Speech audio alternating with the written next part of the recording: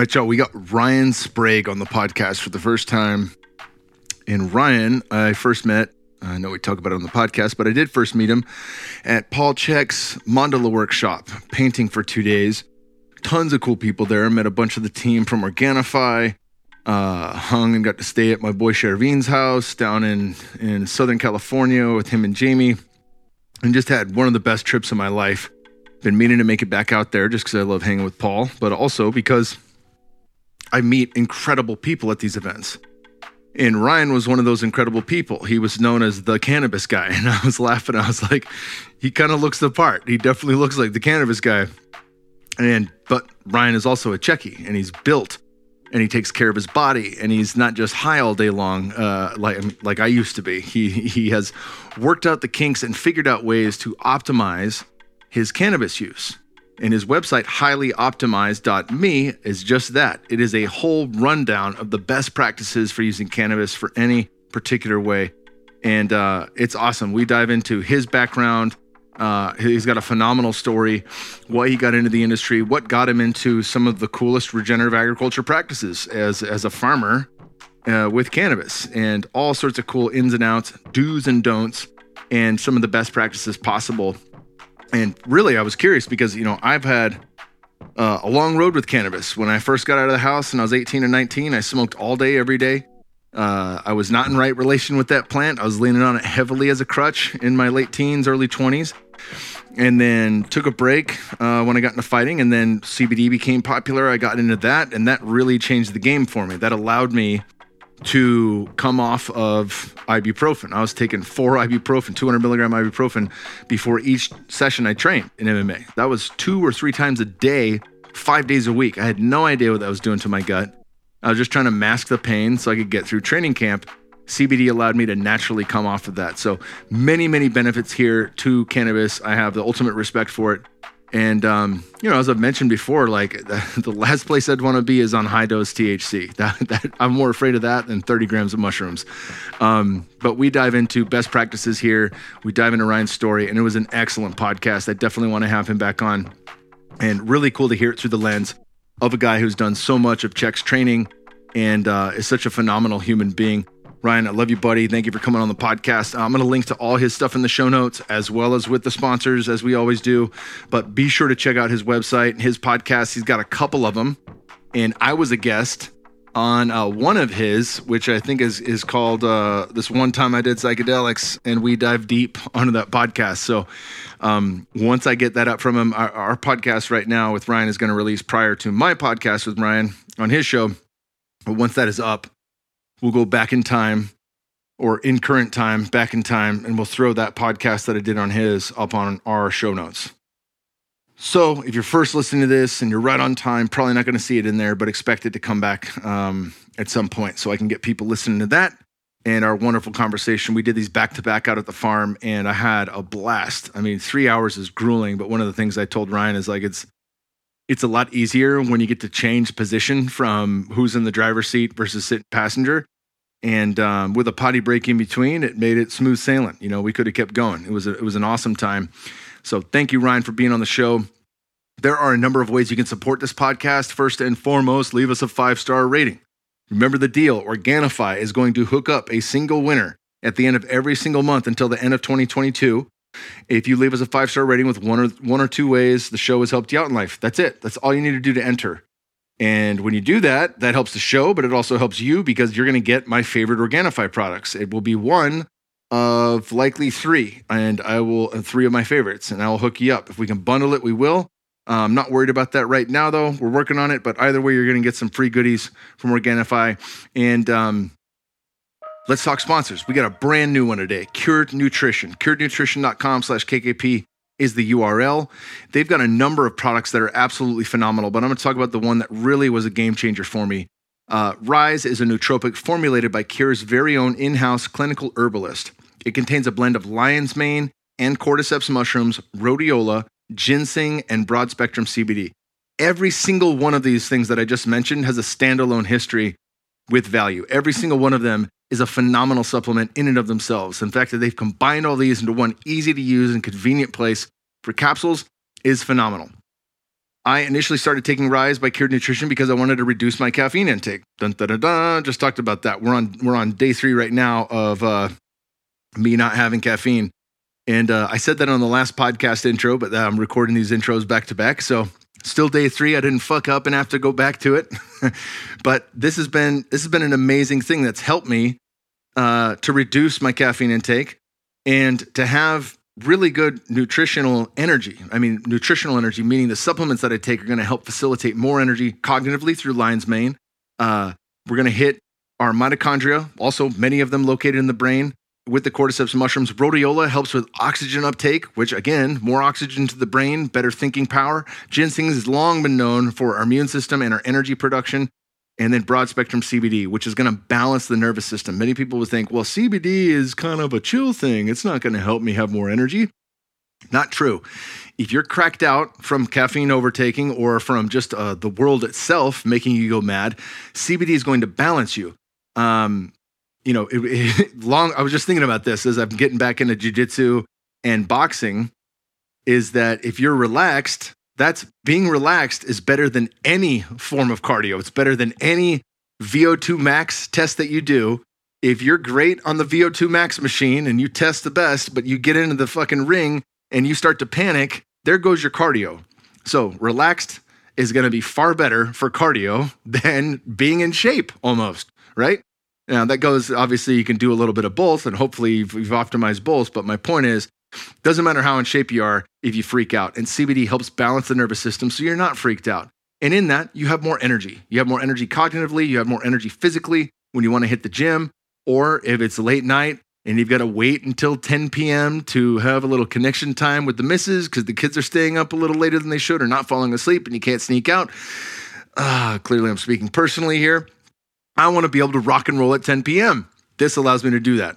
So, many great things here. I absolutely love this. Right now, Cured is extending an exclusive offer for you, my listeners. You can grab Rise for 20% off by visiting www.curednutrition.com/KKP.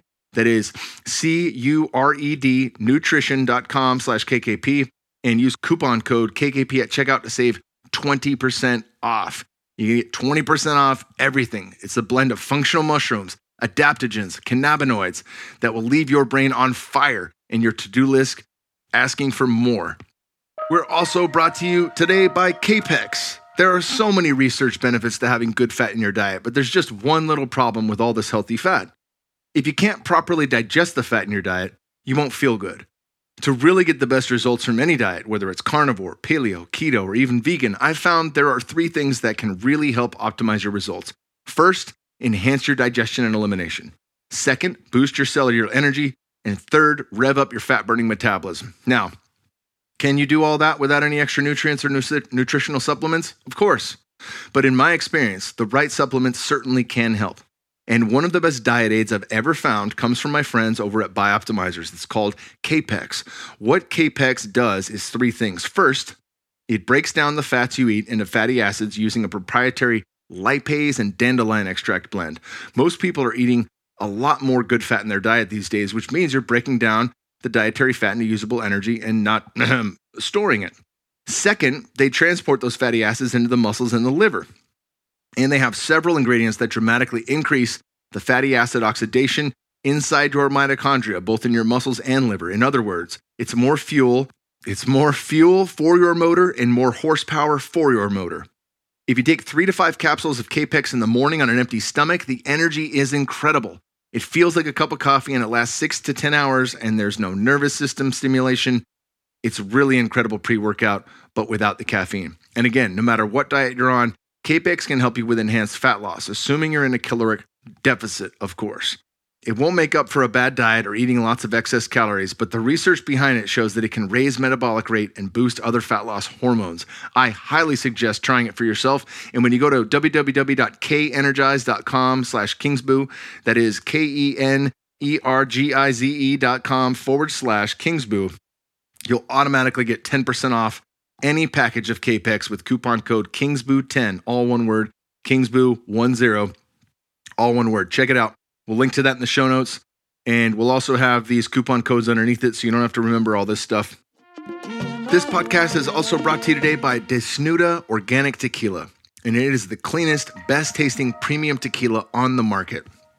These guys launched in January of 2022, and Indianapolis-based co-founders Nick Bloom and Brian Eddings selfishly wanted a tequila that didn't leave them feeling terribly after a night of drinking and a spirit that fit into their health and wellness lifestyle. Out of necessity, they created Desnuda, which means naked.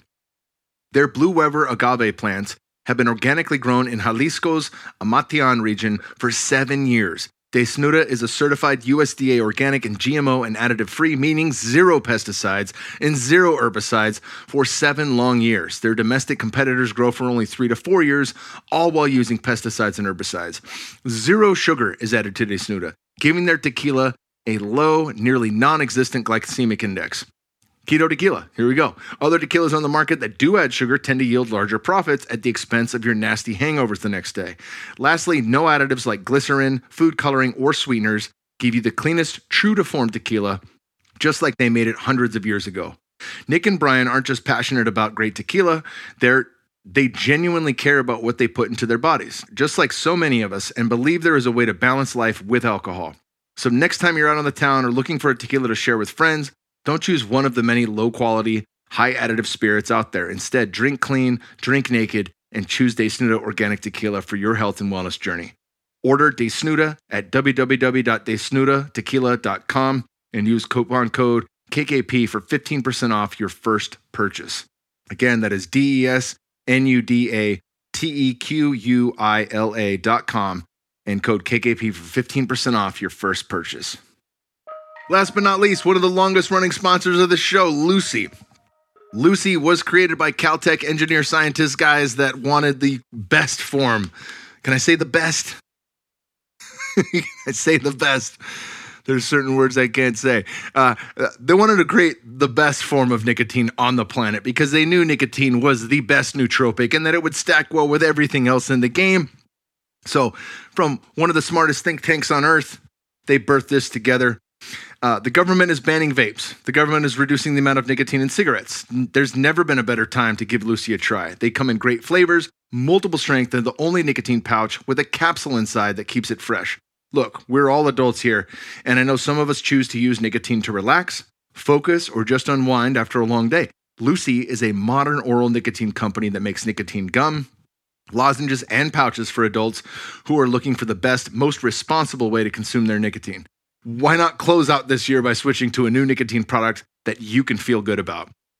This stuff is amazing. You can use it anywhere. That's one of the first, most powerful things about this, is that it's absolutely convenient. There are tons of places that say you cannot use any form of tobacco products. You can't use chew. You can't use snus. You can't use this. You can't use that. I can chew gum in the gym. I can chew it on an airplane. I can throw in a pouch, and I'm good to go. And like that, ping, I'm locked in and I'm ready to learn. I'm ready to focus. I'm ready to commit to whatever job or task I need to do and feel good while I'm doing it. There is a euphoria from nicotine, right? It's one of the reasons people keep using it. And it's not just because there's some type of property where you're like, my body needs it. No, you feel better. You feel good on this product. You feel good using nicotine. That's one of the reasons you want to keep taking it. And there's nothing wrong with that. As long as the product that you're using is not going to hurt or harm you. And as long as the product that you're using is not full of thousands of other chemicals and nasty shit that somehow have made their way into cigarettes. We don't want that. We want the best form, and this is how we can do it. Lucy.co, Lucy.co, and coupon code KKP at checkout is going to give you 20% off any order. Lucy.co, KKP at checkout, 20% off any order. And without further ado, my brother, Ryan Sprague. Ryan Sprague. We met, it's hard to say, it's weird to say it now, but it was years ago, a couple years back at least, for Paul's painting workshop. Yes. Down in the Rainbow House. Always want to call it the Heaven House. It's like Habit. Rainbow House. And that Monolo workshop, it's funny. So there's a lot of things that like change or shift people, you know, like, oh, this thing changed my life. Like I never expected, I knew it was going to be profound because it's Paul, but I didn't expect it to have that big of a fucking impact. Like, I also, you know, like having sat with Paul in ceremonies and things like that, understood the power of painting, beforehand, but like how I view the art on my wall, like what I'm grabbing from it now, I can see exactly where I was on a soul level in my life. And that may sound like shit to some people, but even on a mental, emotional, like what were the problems in my life? What was the stress in my life? What was the meaning behind it? And why did it fucking matter when I painted it? Why did I have to have that come out? You know, and sometimes I've painted shit where I'm like, even right now, I don't know why I'm drawing Metatron's cube. I've drawn it 3 times. I have it in a painting with the 4 seasons. It's like has to do with time and matter and energy and like the world of 10,000 things. I don't know yet though. like I drew the like a fractal square, which is a square made of triangles. You just make a square and divide it into 4s, and you got 4, and you keep doing that. So from 1 square down, and then if you paint with different colors, that'll Fibonacci out. So it's pretty fucking cool. Yeah. With 8 different colors, and I was doing that, and like that was an experience of feeling locked in hell on 30 grams of mushrooms. And I painted that fucking like a year before it happened, and I was like, God, that's it. It was like a clockwork universe. It's like fucking like we're just fucking expanding and knowing ourselves over and over again for eternity, and there's absolutely no meaning to it. And it's just gonna keep going, and there's no stopping it. So it was funny, but yeah, that the workshop was such a powerful one, and Paul's a powerful teacher. Talk a bit about, I mean, you know, the arc of this show is I want to know who you are, how you grew up, what got you to be who you are today. And we have a lot to talk about. Obviously, you know, you went on Aubrey's, you deep dived cannabis. We're going to talk cannabis today. But really, you know, what you're doing differently with that, right? Because it is such a big deal. You can get high grade, quotes, air quotes, cannabis. That's super potent stuff, and it'll fucking floor you with one hit. That doesn't mean it's of the highest quality. Yes. And, you know, it's one of the reasons I use this organic snus too, is like it's grown biodynamically. Not all of it, but this stuff is. And so they're paying attention to soil quality year after year. You know, it's a monocrop. They're paying attention to that kind of stuff. It's an important thing. So I'm excited to deep dive, you know, for people that think it's just a cannabis episode, it isn't. For people that think it's just a farming episode, this isn't. You're a fucking fit dude, you know. I love that about Paul's people. It's like it's pretty rare that I'll come across somebody. We come across weird people, weird Jeckies, you know, and they're all great because everyone's their own unique flavor. But that's something that I always am pleasantly surprised with is like, you got a fucking great build when I see someone's shirt come off. Like, damn, you got a nice ass. Damn, you got a fucking, everyone's fucking getting after it. They're walking the walk. Dude, it's the best, man. And that workshop, bro, that changed my life. I mean, very similar to you. When I look at that painting I did, I can tell exactly where I was, and I can tune into that feeling because in theory, I'm still that person living in a multiple different reality, right? A different parallel universe. And so, or a different dimension. And so when I look at that, like I had a lot of black around my outsides. And I remember what Paul said, because for everyone listening, you know, Paul actually like allowed us to like get an insight into his world by reading what our soul was telling us through our paintings. So he was like, yeah, there's a lot of unknown out there. And that's really what was going on at that point, right? I was starting this venture of like speaking about cannabis the way I was getting onto some bigger platforms, but I didn't know how it was going to be received. I just knew it was coming from my heart. And so like where this all started was I was fortunate enough to have really good parents. My parents are amazing. My father passed some years ago. I'll tell you that story in here. But, you know, they've always been very supportive of everything I've done. And so I grew up having like the picture perfect childhood. I grew up next to triplets who essentially they're still my best friends. And it was cool because it was like I had 3 brothers, but still got my own room. And they got to go home at night. So it was like the coolest mix ever. And so I had a beautiful childhood. And at a certain point, when I got into high school, I started noticing some things going on. And I didn't know exactly how to describe them, but basically it was generalized anxiety disorder and like kind of more in the social situations. And it was funny because when I tell people that, they're like, you never had anxiety. Even people from that time, they're like, you talked all the time. I'm like, well, anxiety for me, for a lot of people, it makes them close off. For me, it made me talk more. So it was almost like a double-edged sword because I would tell people I have anxiety and they're like, no, you don't. And they would just like laugh it off. So here I am, like, especially in Boston, they're probably like, yeah, fuck off. Yeah, exactly. Go fuck your mother. You know, it's just like, geez, guys, you know, yikes. So it was funny because like, here I am going through this and no, I don't really have anyone to resonate with on that level. Of course, when I'm 16 too, right? Like how big of a conversation can you have around anxiety with any of your friends at that point? So I went to the doctor, tried every pharmaceutical under the sun. None of them actually. You were born in the 90s, right? Yeah, 91. Yeah. Yep. So you're fucking just right. You just hit the ground running with pharmaceuticals. Yes, dude. Point. Yes, exactly. I was 82, so it wasn't quite as rampant. They didn't have Adderall and shit like that, but they must have had the fucking kitchen sink for you. Dude. Just waiting. Try this. Try this. Try this. It was like every appointment, there was just another pill. And I bought into it. I was like, okay, this is supposed to work. You know, the person in the white lab coat, I bought into the whole archetype thing. So I'm there. I'm trying all these pharmaceuticals, and the way that I would describe it now is I just felt more disconnected from myself. I felt like a blank slate, like I could just control out deleted my entire soul out of my life. And so I was like, well, this isn't fun. And then a friend had recommended cannabis. He was like, hey, I'm going through some similar shit that you're going through. Cannabis helps me with it. Try it out. So I was like, okay, what's the worst that could happen? Now, at that point, I was doing the Nancy Reagan approach, just saying no, right? Because I had seen a lot of people that did fit that classic archetype of the lazy stoner, but that wasn't cannabis doing that. And we can get into the whole like archetypal, aspects of cannabis. But, I had some really poor examples of what cannabis use looked like at that point in my life. I had poor examples of psychedelics. Yeah. Like a lot of these stoner skater kids that were just like, tatted up at 14 years old and like sprinkling mushrooms on oranges in fucking junior high. Like, oh my God. Like, you want some mushrooms, man? I'm like, no, I don't want to turn into you. No. Yeah, exactly. We're doing algebra next. You really want to take mushrooms for that? It's like, yikes, And so here I am. I tried cannabis, and the way I would describe it now, I don't know how I said it back then, but it made me feel connected to myself. For the first time, I had separation from my thoughts. And as a 16-year-old, I realized, oh my God, I'm not the thoughts in my head. So therefore, I'm not anxious. I'm experiencing anxiety. Totally different distinction, which was really important at that age because that framed a lot of like questioning for me moving forward. Cannabis was the thing that blew the lid off the bucket, per se, to be able to question everything. To realize like, well, if this is not what I was told it was in DARE class, right? Which was always weird to me.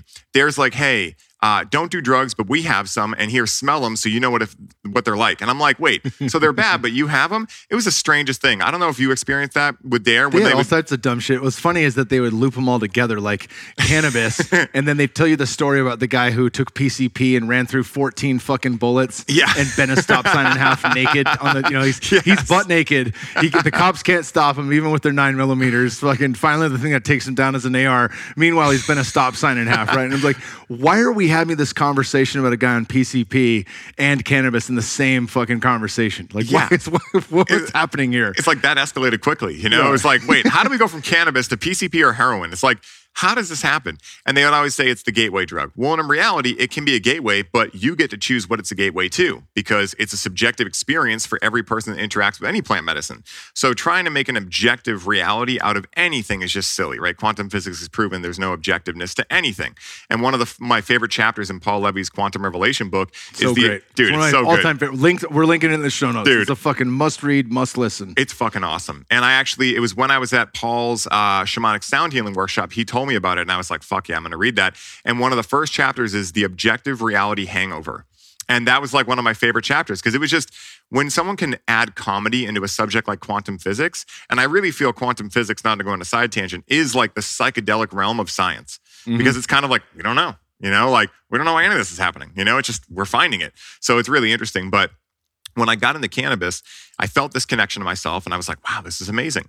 But like I imagine many people listening, I didn't know how much to use, what kinds to use, how much is too much. I didn't understand that you can numb out your emotions with things like cannabis, alcohol, exercise, sex, anything out there. Shopping, TV. Exactly. All of it. Yeah. So I didn't know any of that. So of course, because there was no user manual out there for cannabis, I fell into daily use. I fell into unconscious use. And what ended up happening was then I ended up feeling like I needed cannabis for everything. So we're going to eat. Well, I need to smoke first. We're going to go watch a movie. I need to smoke first. We're going to do XYZ. I need to smoke first. Who's the guy in Half-Baked? John something. Oh, I forget his last name, but it is so that guy. That guy. Yeah. You ever looked at the back of a $20 bill on weed? Yeah. If it's good sober, it's better high. Yeah, exactly. And so I fell into that, right? And so I end up, when I was 18, I woke up one morning and started peeing blood. Had no idea why. And that was like my mortality crisis, as they say.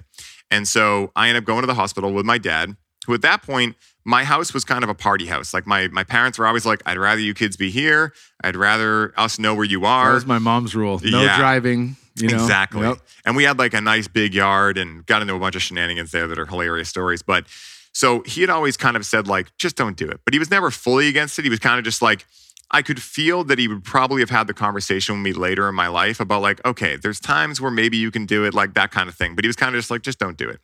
So, but he knew I was doing it. Like he was like, I'm not dumb, Ryan. Like I knew what was going on when I finally told him. But we're on the way to the hospital and he's like, I just got to know, are you doing drugs? And I'm like, no, but I am smoking a shit ton of pot, right? And that's the way I said it then, of course. So I see him have a sigh of relief when I say that. And I'm like, interesting, because here's my dad who said no, and here's me admitting it. And he's like, okay, like kind of like we can handle this. So I'm like, okay. So we go to the hospital and he stays with me for the 5 days I'm there. Ended up being a benign cyst on my kidney that broke open and put blood in my urine. But that really started a lot of chain of events because I started realizing, why the hell do I have benign cyst growing on my kidney? I want to get my health in order. Like that started my entire highly optimized life, if you will. And so when I'm there, I start showing my dad, because we brought my computer in because I was bored, I had nothing else to do. Started showing him a lot of the science that I was researching with cannabis and a lot of the videos that were out at that time, including Leaf from Dr. William Courtney. Super cool story about this guy who met a patient who had like 11 autoimmune disorders, and through juicing raw cannabis leaves, aka no intoxication whatsoever, he put all 11 of them into remission, and then they get married at the end. So super cool story, right? Yeah, it's from like 2011 if anyone wants to look it up on YouTube. But so he looks at me and he's like, wow, I guess I didn't know what I didn't know. Had no cognitive dissonance and was like, well, hey, you're in school for psychology. You have a plan laid out. You're fulfilling your responsibilities. You're an adult. Who am I to tell you you can't do this, right? You're not drinking. I'd much rather you do this than drink. He's like, why don't you do it at the house from now on? So I didn't have to hide it anymore. And it kind of bonded us. He wasn't a cannabis user, but he was always interested in what I was doing. He would bring me to metal shows when I was a kid. Some of the experiences he must have had watching me go to death metal shows, just in the back, like, what is all this? You know, must have been hilarious. And so, I'm in school for psychology at that point, but I knew I didn't want to wear khakis the rest of my life. So I'm like, what the fuck am I going to do here, right? So I go to the Boston Freedom Rally, which is actually happening right around now. In Boston, which is like a public display of disobedience where everyone comes out into the green. They just fire up and burn cannabis everywhere. And as long as you're not selling or anything crazy, the cops don't really bother you. So I'm there. I get off the train and I immediately hear someone yelling, who wants to make butter with me? So I'm like, I do. So I walk over to this guy's little booth and he's passing out these pamphlets for a basic 8-week semester opening up at a cannabis institute that he's starting like 5 minutes from my house. So I'm like, whoa, that was one of the first times I had that heart pull that told me like, go there, do this. So I go home, I tell my dad, broke college student, I'm like, can you help me with tuition? He's like, I'll do one better. I'll go with you because I'm interested. So we end up going together. My dad was the charisma master. He's like, you're going to be the first one in, last one out every time. This is what you want to do? I'm like, yeah. He's like, all right, you got to prove it to them. I'm like, okay. So I'm just like sucking up to them, learning everything I can. I end up interning through them. I end up working for them. I'm like being an advocate or an activist, passing out pamphlets like vote yes on 2 for medical. So right before the school started, my dad and I purchased a grow kit. And so we start cultivating together. And our first harvest was shit, right? And that's part of the reason that he was like, well, yeah, we invested in this kit. It's our hobby. Why don't you go learn how to do this? So I go to the school. We have a blast. I'm doing all this cool stuff. My dad's coming to the different events and different classes. And I'm learning about organic regenerative agriculture. I met a guy there who was going to Korea to learn all about Korean natural farming, which we were talking about before we hit record. So there were all these things just spawning, right? And so I was like, I want to work in the medical industry because now there was going to be an industry on the East Coast. Boston was, I believe, the first on the East Coast to legalize medically. And so at that point, the only other option was go to California, go to Amsterdam and work at a dispensary. So now there's an industry. I'm like, oh my God. So during this time, I ended up going to EDC Las Vegas and I ended up interacting with MDMA for the first time because I had never interacted with anything else. What a great place to have your first experience. My God, man. It was wild. It was so much fun. And when I'm there, of course, I did research before and I'm like, okay, it's a hard opener. Okay, this is what I'm going to experience. But when I'm there in the middle of the crowd, 50,000 people, I think it was at a Base Nectar set. And I just start feeling this really deep pull to my dad. And I didn't know why. And I figured my dad loved gambling, so I'm in Las Vegas. My dad and I love steakhouses. We're going to steakhouses, me and my 2 friends that went. So I'm like, oh, I'm probably just missing him because of that. So I kind of wrote it off. When I get home, 9 days after I got home, he told me that he was diagnosed with terminal cancer. And it was already completely throughout his body, stage 4. And so when him and I had gone to the school together, we had seen people that were either terminal or stage 3, stage 4, that had gotten their lifestyle in check, right? Stopped getting into stress and things like that, but also started supplementing with a cannabis extract called RSO, aka Rick Simpson oil, or another name, FECO, full extract cannabis oil. And they were coming in, showing me their scans, and they would come in like tumors everywhere, come in about 3 to 6 months later, sometimes a year, with no tumors. And in Boston, we have some of the best hospitals there. So Dana-Farber was like shocked at what's going on, because this is still, I mean, this is like 2014.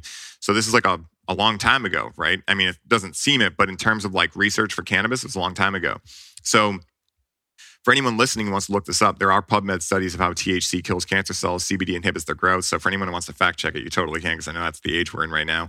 And so my dad decides not to treatment, because when he found out, he had literally just finished up like 2 weeks before a 3-year stint of bringing his brother to Dana-Farber every single week for chemo and radiation. And he had watched what it did to him. And he was like, listen, I got a killer head of hair. I don't want to lose it. I'm going to live my life the way I want. My dad, I love him to death, but he drank Coca-Cola. He ate steak and cheese subs. He was just the way he was, right? And I had an opportunity in that moment to either love him for who he was and where he was at, or choose to make him into the version of him that I thought he should be so I could have him around, which was a selfish way of doing it in my eyes. So I chose the first one. And, we started to get his diet a little in order. He was still smoking cigarettes, and I was fine with it. I was like, hey, this is what it is. But at least let's see if cannabis can help slow down the tumor growth and allow me to have some more time with you. So after a couple of weeks, at first he was like, no, because he liked his control. He didn't want to have any intoxicants. But after a couple of weeks, he starts having some pain. So I started feeding him some RSO. And I would sit with him, because here's this guy who hasn't interacted with cannabis since like the 80s. And the one experience he had, they smoked a joint, him and his first wife, and they heard a police siren like, I don't know, 5 blocks away, and they hid under their dining room table and closed all the windows for like hours. So here's that experience, and now I'm giving him like the strongest form of cannabis out there. Fucking lights out. Yeah, even for someone like me who's experienced with cannabis, like that will put me down very easily, So here I am, and the idea is to get them up to 1 gram a day as fast as possible. So that's a lot. I mean, 1 gram of regular cannabis every day is a lot, let alone 1 gram of hash oil, essentially, So I'm feeding him these bigger doses. I'm sitting with him. And during that time, though, like I thought I had discovered everything I had to know about cannabis, right? I knew the science, I knew how to cultivate it, and I knew what it did for me, being able to connect me deeper to myself. And I was like, wow, this plant's amazing. And so with my dad, I was like, well, maybe it'll help him get out of pain, give me some more time with him. But what I didn't expect was that in that time that it gave me with him, that I would have such an ample opportunity to connect deeper with him. And not only that, but allow him to have closure with his grandchildren, with his other children, with my mother, and his own mortality. And so like we got to take the heaviness out of concepts like death and subjects like death, where instead of us talking about it, like this scary thing, or me viewing him as a sick guy, or him viewing himself as a sick guy, we got to just take the heaviness out of it and just talk about like, he'd be like, what do you think happens when you die? I'm like, I don't know. He's like, I don't know either. I'm like, are you excited? He's like, kind of excited, And so like, it gave us this air of lightness where it wasn't the end anymore. And that really helped me get a lot of closure. And so in that time, not only did I get a year with my father that I don't know if I would have gotten without cannabis, and being able to shrink his tumors, but in that time, it's like what we did in that time, which was like, I really realized the amazing power of cannabis to be a connection medicine. And in the world right now, I don't think we have any stronger issue than connection. Because at the end of the day, the only reason why people fight each other, the only reason why people are at odds with each other, the only reason why the earth is getting pillaged is because of a lack of connection to ourselves, those around us, and the world at large.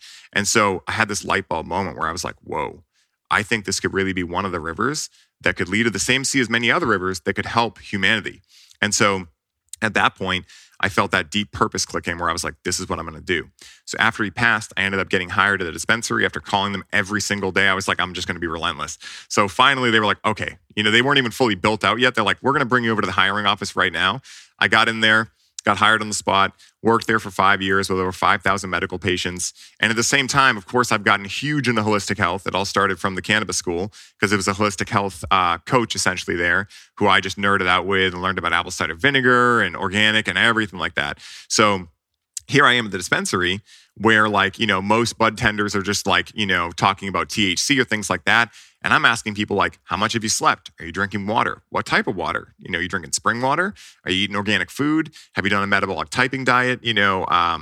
Survey, things like that. So I end up having this kind of like notoriety there where people start forming lines, and I started getting into coaching before I had actually become a coach. It was pretty much what was happening.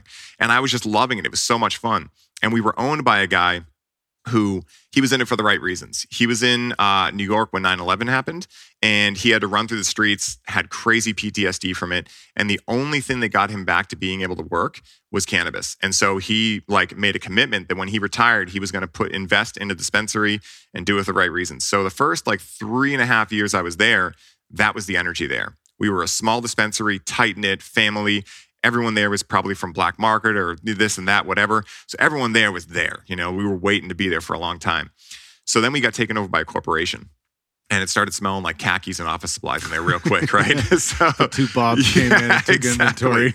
Yeah, like one of the first speeches that one of the guys from Home Depot that had moved in there gave was like the classic, "We love you guys. We think you're super valuable. We want to keep all you guys. We're not going to change anything." And all of us were just like, you realize we interact with plant medicines and smell your bullshit from a mile away, right? So they end up firing pretty much everyone. I end up staying there and helping them out a lot with cultivation because they needed a lot of help at that point, and doing a lot of other stuff there. But at the same time, I just kept feeling this is out of alignment for me. And so through another series of events in Vegas with MDMA again, I realized I had this huge revelation. I actually told this on Aubrey's show. It was actually at a strip club this happened. And I think on Aubrey's show, I mentioned it was an MDMA ceremony. And someone in the comments was like, this guy did an MDMA ceremony in a strip club. And I'm like, listen, man, when things happen, I think ceremony is where you take it. We did it very intentionally. And it was me and my girlfriend. We had never gone to a strip club, which probably makes me sound super innocent, but we just never done it before. So we go that really, even without MDMA, that can be a ceremony in and of itself because so much can come to, you know, a pressure cooker of being around other naked women that are beautiful, right? Yeah. What does that do? I mean, just think about this. If you're a dude right now and you're listening, we're 80% male listeners. We got a decent amount of female listeners too, but think about that. If you haven't done it, what is uncomfortable in you right now by just imagining yourself there, right? Yeah. It's stirring up shit just thinking about it, right? And if you have done it, you're like, oh, I fucking do it all the time and it's great. My chick loves lap dances. It's like, all right, cool. But the first time, it might have stirred some shit up, right? Yes. It might have had some really deep conversations that came from that, right? Yes. Like that's definitely been the case, you know? 100%. And it was very cool because we knew we wanted to experience it. So we go there, we end up just having a blast. Like we're like talking to the strippers, they're telling us all their life plans. It was just a friggin' great experience. But I ended up being the one that was keeping track of time, which me and time, we're a little bit at odds with each other. So we ended up leaving like 8 a.m. And my girlfriend was working on a 600-page application for a Chicago dispensary. You want to talk office supplies, man. Writing out 600 pages of like legality for a dispensary? Yikes. So yeah, no thanks. So she was planning on working on this on the plane ride the next day. We were leaving at 1. So we were like, okay, we'll leave at 4. We'll get like, 5 hours of sleep, whatever. We'll thug it out and make it happen. So she ends up realizing in this moment, oh my God, because we were both just having a good time. It wasn't like something we planned to leave late, but it happened. And so I see her going through her own emotional roller coaster of like, oh my God, I don't even want to do this project. How am I going to do it? And in that moment, I empathized with her and felt her low. And then all of a sudden I realized, whoa, I don't know this feeling. Like what even is feeling? And I had this huge revelation that holy shit, I haven't felt anything since my father passed away 7 years before. And so here I am having this revelation. I sleep like 2 hours, get on the plane. I have a pounding migraine and I'm going home and I'm in the best mood of my life because I'm in a low and I'm feeling again. And I'm like, oh my goodness. So then I start asking my soul, higher self, cannabis, whoever it was. I'm like, why is this happening? Why have I not been able to feel feelings for so long? And basically the voice goes, well, you've been using cannabis to numb your feelings every night. And I'm like, oh my goodness. Now here I am following all the right rules that I had made myself, only interacting with cannabis once a night, 1 bowl, vaporizing, all the things, organic cannabis, the whole thing. So obviously it was a big identity crisis for me because here I am thinking I have it all figured out. And now I'm realizing, oh, I'm just even starting to figure it out. So at first I go, oh my God, it must be cannabis. So I take a break as soon as I get home. And after about a month, I realize I start taking a lot of accountability. I just start waking up. And it's such a cliche thing and such a woo-woo type thing to say, but it really started happening. I started waking up and just taking ownership and realizing that wherever I was in my life was because I put myself there. And that was the only person I had to blame. And if I was the only one to blame, then I was the only one that could fix it. And so it stung at first, but it was a world of power and freedom on the other side. And so I realized this has nothing to do with cannabis. Cannabis did not hold a gun to my head and tell me to interact with it, tell me to become dependent on it. It was me that did that because I was trying to escape trauma that I had experienced. And so after about 3-month break, I got back into cannabis, started doing my weekly dietas that really started the foundation for what the Connect with Cannabis program is. And then through a series of other fortunate events, while I was during that break, I just started pouring out from the heart and I just had to start speaking it because I had been thinking about starting a podcast, all these things. That's where I met Shlomo actually. So I had been thinking about all this stuff, but no, everyone's got a podcast, just coming from a very logical point of view. So as soon as I quit cannabis, I end up leaving my job because now I'm not numbing out the feelings of how frustrating this job is to me. So I leave that. I'm burning to do a podcast, so I start one. And then about a month after that, I'm just making all these posts on Facebook. I wasn't even on Instagram about perspective and just what was flowing through me. I tagged Mark England in one of them, who I heard on the podcast 3 years before in the cultivation room. Me and Rachel would sync up our podcast. We'd meet in the cultivation room. Okay, we're going to start this one now. And then we'd walk around and we'd meet and be like, oh my God, did you hear this thing? So we listened to him on Positive Head, which is a podcast run by Brandon Beecham. And so I talked about language in there. Someone asked, oh, where'd you learn that? I go, oh, check out this guy. He messages me an hour later, voice note, first time getting a voice note. He's like, hey, man. Big on the voice notes. Dude, he got me onto it. I only send voice notes now. People are like, sorry, I can't hear your message. I'm like, I'm just going to send you another voice note. Hope it works, you know? And so I end up chatting with him on the phone. He's like, hey, man, I really like what you're saying. You ever thought about being a coach? Now, I have no fucking clue what he's talking about. I trained to be a therapist. I had never heard about this kind of coach thing before. So I was like, does he mean soccer, football? I'm like, I don't know. But I just had this feeling of like, just say yes. So I'm like, yeah. So he's like, you should take my program. So at that point, I had about $2,700 in the bank. The program was $25,000. And I called Rachel. I'm like, what do I do? She's like, what do you think you should do? I'm like, I know I should do it. She's like, then why the fuck are you calling me? So I signed up for the program. I end up doing it, having an amazing time, end up signing up for level 2. And this is when the pandemic happens. 2 months after I quit my job, boom, the pandemic happens. Now I got all the time in the world to think about what I want to do. So I'm taking these courses, having these beautiful awakening moments, starting to coach people. Then Mark invites me down to his lake house. And so I go there. He's like, the way Mark works, as you know, is he's like, hey, bunch of guys coming down to the lake house. Let me know when you're coming in. I'm not taking no for an answer. I'm like, okay, cool. So I fly down to Virginia. I meet all these guys and people that I were just on Zoom screens before. And then that started my journey of saying yes for the next 2 years, just traveling and experiencing and learning, coaching, and all this different stuff. So when I went there, buddy Chris Marhefka was like, hey, I'm hosting a retreat in Colorado in a couple weeks. You should come. I'm like, cool. I go there, meet my buddy Danny Rios. He's like, I'm going to Mexico in a couple weeks. I'm like, cool. Call Rachel. You want to go to Mexico? Sure. So we go to Mexico. So we just keep saying yes for 2 years. And in that time, I end up hosting a lot of retreats, meeting a lot of people. And of course, I'm talking about cannabis. But here I am thinking cannabis is like kind of my old life, my hobby, and now I'm getting into coaching. So I think they're different at this point. They're independent of one another. So then what happens is, you know, people are talking to me about coaching when we're talking to them like, yeah, that's cool. But like, hey, what about this cannabis stuff? Like, how do I know if I'm using too much? Like, and so I end up starting to coach these people on cannabis before I really know that I'm calling it cannabis coaching. I host a retreat on Martha's Vineyard last year. And a lot of the times where I do these retreats, I do cannabis ceremonies. But a lot of the people coming had already experienced the classic ceremony I do. So I was like, I'm going to figure out something new. But I just wasn't worried about it. I was like, I'll come up with it on the spot. So I go outside. I literally remember exactly where I am, doing a 90-90 hip stretch. And boom, the conversation with cannabis pops into my head, which is the idea of writing a letter in a sober state to cannabis, like a love letter, owning up to all the things you love, all the things that maybe you've, overused her, things like this. Maybe you've taken her for granted. Then you interact with cannabis and have cannabis write a letter back to you. So I try this out on the guys there.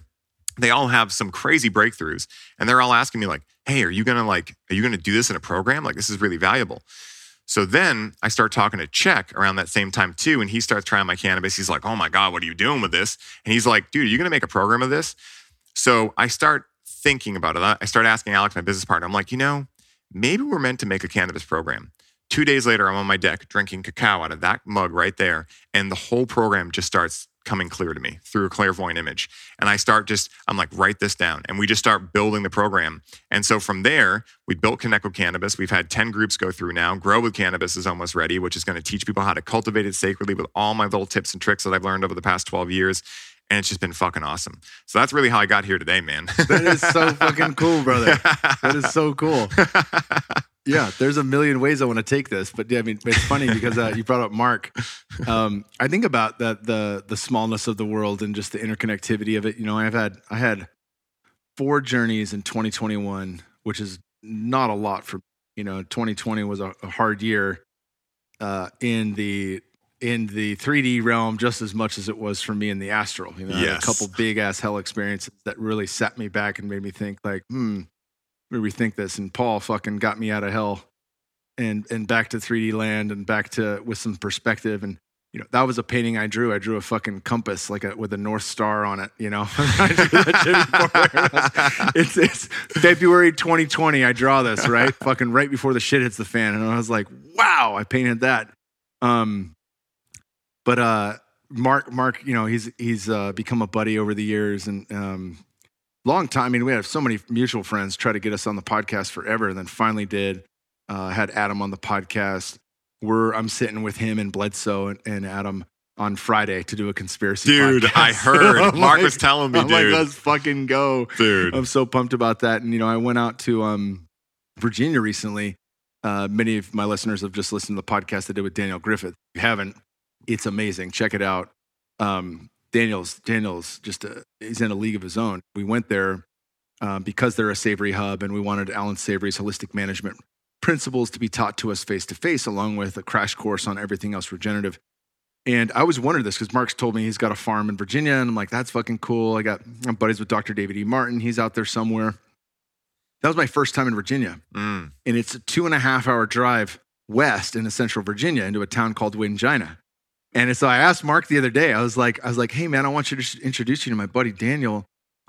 Because you got a 400-acre farm, his is 400 acres as well. Like, you should be doing what he's doing. You should know each other. I was like, have you ever heard of a town called Wingina? And of course, voice note comes back, sends me a screenshot. He's like, 21-minute drive from him, or 26-minute. I was like, get the fuck out, dude. So like, these guys live right next, in a state like that, when you're in the middle of nowhere, dude, they're right next to each other. They're fucking neighbors practically, right? It's under 30 minutes. I used to spend twice that driving to jiu-jitsu practice in the Bay Area, each direction, So it's so cool. But yeah, it's got my mind racing all over the place. Not just on the Mark England piece, but so much to discuss. Let's stay on topic here with the cannabis course. Talk about what you're doing, because I imagine, personally, I'll say this. When I grew up, DARE program, all that bullshit, my dad really kept a lid on, which is hilarious because they did fucking all the drugs. I didn't find that out until I was much older. But it's like, I was like, my mom was smoking freebase cocaine. Like, oh my God. Fuck, dude, you guys have no right to tell me not to do drugs. Do as I say, not as I do, Yeah. Yeah, and if all the drugs you used, cannabis was the fucking, you should have known that wasn't doing shit to you. Like, cannabis is how you cure your hangover. Yeah, like, exactly. What are you talking about? And, anywho, but yeah, my dad would tell me that cannabis lowers your testosterone. You don't want to take it if you're playing football and all this kind of shit. And I was like, all right, of course now they've got all the retroactive studies on NFL players who were heavy users fucking made it back to the field faster than, like, 6x faster for any type of traumatic brain injury. They got back on the field 6x faster. That's fucking remarkable, right? It's amazing. So I get out of the house at 19, and I had experimented a little bit with it here and there. But once I got out of the house, it was game on. And I had all my class scheduled to Tuesday, Thursday. I was taking the minimum 12 units, 2 days, no school back to back. Yeah. And I made a commitment that I wouldn't be high in class. And but the second class was over on Tuesday, Thursday, I was high. Every other day of the week, I mean, I was also redshirt year. I'd wake my roommate up at noon and he'd light my 4-foot bong because I couldn't reach it with my 6'3" frame. I still couldn't reach it to light it. He'd light the bong for me and I'd start mad. Sometimes I'd finish a season in 2 days. I'd be playing video games. We'd have a 1-hour rule where we'd have to get out of the house for an hour and go to the pool and just stare at chicks stoned in our apartment complex as a 19-year-old. And I was like, I'm such an extrovert, but on cannabis, I'm a completely introverted. Like if somebody says anything to me, I'm like, it's like my first time talking to a woman. Yeah, you're like, it could be a dude too. Yeah. Like, oh, he's talking to me. Yeah. She's talking to me. Does she like me? I don't know what to say. What do I do with my hands? Yeah, exactly. So that was it for like a year and a half. And then football, I'd enter into periods of, moderate sobriety because of football. And so that kept me on track. And then being at the number one part of school in the nation at ASU, that got me into all the other shit that was fucking far worse for me than cannabis. But cannabis was something that, it really was something like, all right, I was out all night on MDMA last night, or we were doing coke. Like, I'm gonna smoke a bowl and just chill, or pass around a little joint, just hang out and relax. And during the season, that was the one thing I could get high with. And a lot of it was masking. You know, I hadn't done any work. I hadn't had any psychedelics at that point. In MMA, I got into psychedelics through my boxing coach, and really didn't. And at that point, not the second, but somewhere around my second or third ayahuasca ceremony, when I went back to trying cannabis, pure anxiety was night and day. I'd never experienced that on cannabis before. And then, you know, the tale of ayahuasca is a jealous plant and all this bullshit, human fucking thinking around it. And I was like, I don't know, maybe that's true. Maybe it isn't. Maybe my relationship's changed. Maybe it's stirring up the shit that was always there and I can finally look at it, and I'm still refusing to look at it. I don't know. But we had a couple guys out here to the farm who have their own CBD company, and it has a decent amount of THC in it, you know, and I took 2 full droppers thinking it's just CBD.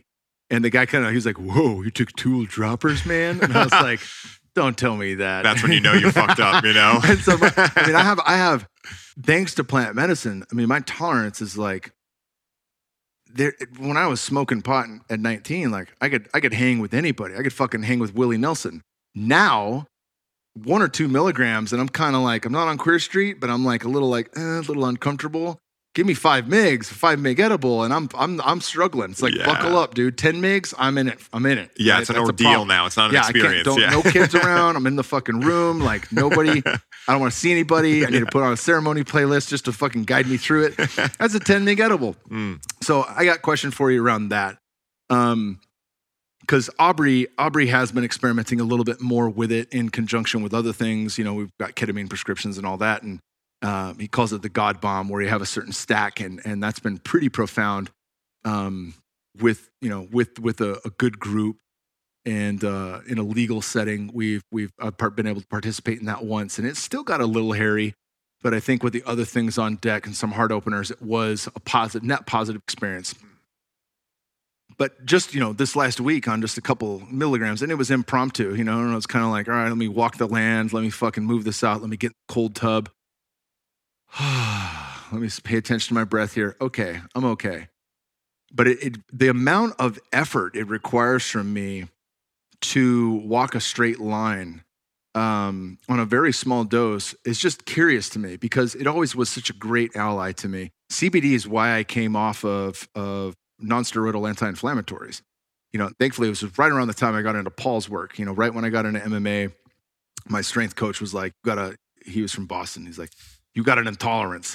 And I was like, what the fuck are you talking about? And he's like, you fought a lot. And I was like, what man says that to another man? All dudes fart. Yeah. It's like his fucking protein powder. He's like, no, you got an intolerance. And so he asked me to read the book. I know I've told this story a lot, but he asked me to read How to Eat and Be Healthy. And I was like many of my friends, I was like, I'm not fucking reading again. College is done, son. I'm not fucking gonna ever pick up another fucking book. And he's like, will you watch this video? So I watched Flatten Your Abs Forever video, thinking I wanted to be ripped. Totally hook, line, and sinker into gut health, soil health, all the shit Paul's into. And I was like, all right, now I want to read this book. And that fundamentally changed my life, because it showed me how big of an impact food and the other doctors were, right? Sleep, all these things, how big of an impact that had. Because in football, I could get away with eating like shit. And I did, because I was trying to gain weight. I get away with smoking pot every day, get away with staying up late. It wasn't a quarter as demanding as MMA. You know, and when you're fighting, it's one thing to go to MMA class. It's another thing, like in 8 weeks, somebody's going to fucking knock my head off. And even though it's not at Madison Square Garden, I'm still the main event in Phoenix with all my friends coming to this show and my family, right? Like that's still, the pressure was still there to perform. So that really was the first time in my life where I got to be clear with it. And CBD was such an amazing thing, because as I dove into Paul's work, I was like, fuck, man, I'm eating 800 milligrams of ibuprofen 2 or 3 times a day to get every practice. If I train 3 times, I'd have fucking three rounds of 4 pills of ibuprofen. Wow. You know, like not having any idea that was doing to my gut, you know? Yeah. And CBD allowed me to come off of that. And I do know the value of THC and clearing amyloid beta plaque and tau proteins. And I was hit a lot, you know, like I want to have that as a useful tool in the medicine cabinet. Talk a bit about how you would restore someone's relationship. And I know everyone's different, you know the game with coaching, but general tips and practices of how you approach that. Because I imagine as people get into plant medicines that there is a similar thread there. People are like, hey, you know, I used to love this. I leaned on it heavily. And now when I go back to it, it's fucking hit the panic button. Yes. Yeah, that's a great question, man. So what I say a lot is that cannabis, other plant medicines, they can give you the what, but it's still up to you to figure out the how. Now, the funny thing about that is when I originally said that, I had no idea that the how would be the acronym for our proprietary process, which is the highly optimized way. So you can imagine the psychedelic experience I had when those two things clicked, and I was like, what? So what the highly optimized way is essentially the foundation, right? If anyone's listening and is like, yeah, I'd like to take, a ride into this world and see if it works for me, this is exactly how to do it. So say you've been interacting with cannabis daily, you're curious about this realm. The first thing to do is take a minimum of 3 days off per week in a row. Because like Paul says, anything you can't take 3 days off of owns you. And if you're looking to communicate with the plant in terms of a teacher relationship, well, the plant doesn't work that well when you're codependent on it. Because cannabis is a feminine spirit, kind of the belief that I have around it is that it's kind of shy, right? The same way that, if you're meeting a woman and you're very clingy right off the bat, she's like, I don't know about you yet, hot. Yeah, exactly. Or if you're coaching somebody and your client hits you up fucking 60 times a day, like, God. Am I wiping my ass with the right technique? Yeah, what type of lotion do you use? Yeah. Is there anything bad in dude's wipes that I shouldn't be putting on my junk? You're like, yeah, this is getting crazy quick. So take a 3-day minimum break per week. I do 5. This is not like a right or wrong thing. I'm not here to tell anyone what's right or wrong. I'm here to simply say what's worked for me. It's what's worked for over 100 different clients that I've brought through this system. So take a minimum 3-day break per week. After those 3 days are up, your day coming back to cannabis is going to be your ceremony. So then for your ceremony, you follow this 3-step process. So the first step is called taking your power back, which is the concepts of intention and ceremony. So intention is giving the plant a direction from which to work within. So it's not cannabis or other plant medicine's job to know why we're sitting with them, right? That's our end of the bargain. Like when you play Texas Hold'em, you have to have a buy-in or you can't sit at the table. That's our buy-in, right? So if you want to sit at the table of being able to interact with cannabis as a medicine and a teacher, not a substance, because again, if you want to interact with cannabis all day, every day and do that, cool, but you're interacting with a substance. Not here to judge it, but here to make a distinction because it's important. Some people go, I've interacted with cannabis my whole life and I have no idea what you're talking about. It's like, yeah, because you've been interacting with it as a substance. So if you want to interact with it in this way, the way to do it is after you've taken your 3-day break, you do this 3-step process. You set your intention, give the plant a direction. This is what I'm coming to you for. Then you create a ceremonial space from which your intention can play out within. This could be as simple as just like having a room that maybe you sage Palo Santo, you can do a 7-directional prayer, you can do a lot of different stuff, right? But it's essentially giving yourself a space from which you can actually surrender a little bit, which is the second step. So once you've got that set, you move into the second step, which is unlocking creative potential, which is all around the concept of surrender. Now, a lot of people know that they've heard cannabis can unlock creativity. But as anyone who's interacting with cannabis knows, it's not a given. It's not like if I interact with cannabis, creativity comes forth. So what's the missing component? Well, a lot of people, because they haven't set an intention, they're white knuckling the experience. So a way to describe that in an analogy is that there's no space from which cannabis can actually enter and communicate with you because you're controlling the entire thing. So when you actually are able to surrender, and the reason you're able to surrender, because I know it's a trigger term for a lot of people, is because you have an anchor, which is your intention. So why a lot of people white knuckle is they go, well, I don't know. Am I going to have anxiety? Am I going to have paranoia? Am I going to have euphoria? I don't know what I'm going to experience. But if you state an intention like I'm looking to overcome a creative block, and then something like anxiety comes forth, well, you have a context from which to place that anxiety. It's not just happening to you. It's now like, oh, maybe this anxiety relates to my intention, right? So you're able to surrender into the experience more and let go. And when you're able to do that, cannabis is able to actually move you from the ego and default mode network into the body and unlock stored up creativity. And then from there, what that creativity does is it opens you up to the experience. Now, what that is maybe you get some ideas, some downloads, some insights, some aha moments, right? You have these awareness gaining moments, right? And then the final step is called becoming unstoppable. Because if you do all that and you come back and you don't actually do anything in your day-to-day life to actually captivate that experience into your day-to-day life, well, then what are you even doing, right? Like it's just going to be a dream that fades. So the third step, becoming unstoppable, is all about integration. Because if you can find a method or methodology to be able to integrate your experiences, you do become unstoppable in the plant medicine space. Because now you're not just having PEAK peak experiences where you're having these beautiful things, then going back to your mundane reality. What integration is to me is taking that PEAK experience and going, what thread can I follow from that to start making my life captivate the magic and include the magic that I feel in that experience. And so this is something I'm going to talk to you in your episode about is like, the idea of life itself being a psychedelic. If you look at a kid, right? You have kids, right? Like when they're born and they're growing up, it's almost like watching someone coming out of a very slow 5-MeO DMT experience where they're like talking to walls, they're learning to crawl, they're learning to walk, they're like staring at the stars, right? They're doing all these things. So I think that, like the Bible states, if you want to enter the kingdom of heaven, you must first enter the mind of a child. So the more that you can integrate and essentially subtract from the equation of yourself, the more you're able to infuse that mind of a child back into your reality and have life be a psychedelic in and of itself. So if you follow that step, taking a weekly break, having your ceremony the day you come back from that break, and following that 3-step process, you're going to be able to start getting different results with the plant. What those results are, I have no idea because they're subjective to everyone. But some examples are, maybe, because what we say about the program is that it's teaching you how to use cannabis and connect with it as a tool to optimize your life, right? Because again, there's so many different things subjectively cannabis can help with, that whether it's a relationship issue, whether it's a mission issue, right? Maybe you're like, I don't know what I'm doing in my life. Maybe it's a money issue. Now, cannabis is not going to directly make you more money, but it could tap you into what your power zone is that could lead you to making more money. So you're being able to use it as a tool to optimize your life. And throughout the program, we take you through 10 different modalities in which to use cannabis to be able to foster these optimizations in your life. So anything from story work, flipping limiting beliefs, musical therapy, connection exercises, better sex, all of these kind of things, right? Because that's what cannabis does. What I really feel that's the sleeper with cannabis is that a lot of these stronger medicines, they send you so far out that, first of all, if you don't have someone to guide you, like you were talking, right, it can be really hard to integrate back in.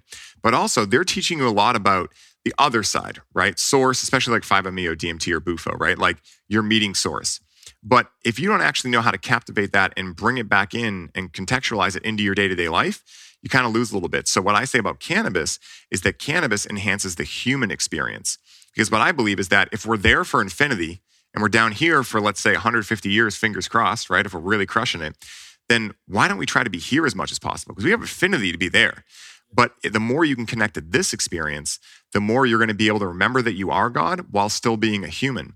And I think I was talking to Drew Banke the other day, who's an ayahuasquero, and he was saying that his first time meeting Source, basically Source told him, like, yeah, what I'm really interested in now is life forms remembering their God, but still playing the game of a human. And so that's what I really think the sleeper is with cannabis. And that's some of the things that can come out when you interact with cannabis in this way. I love that.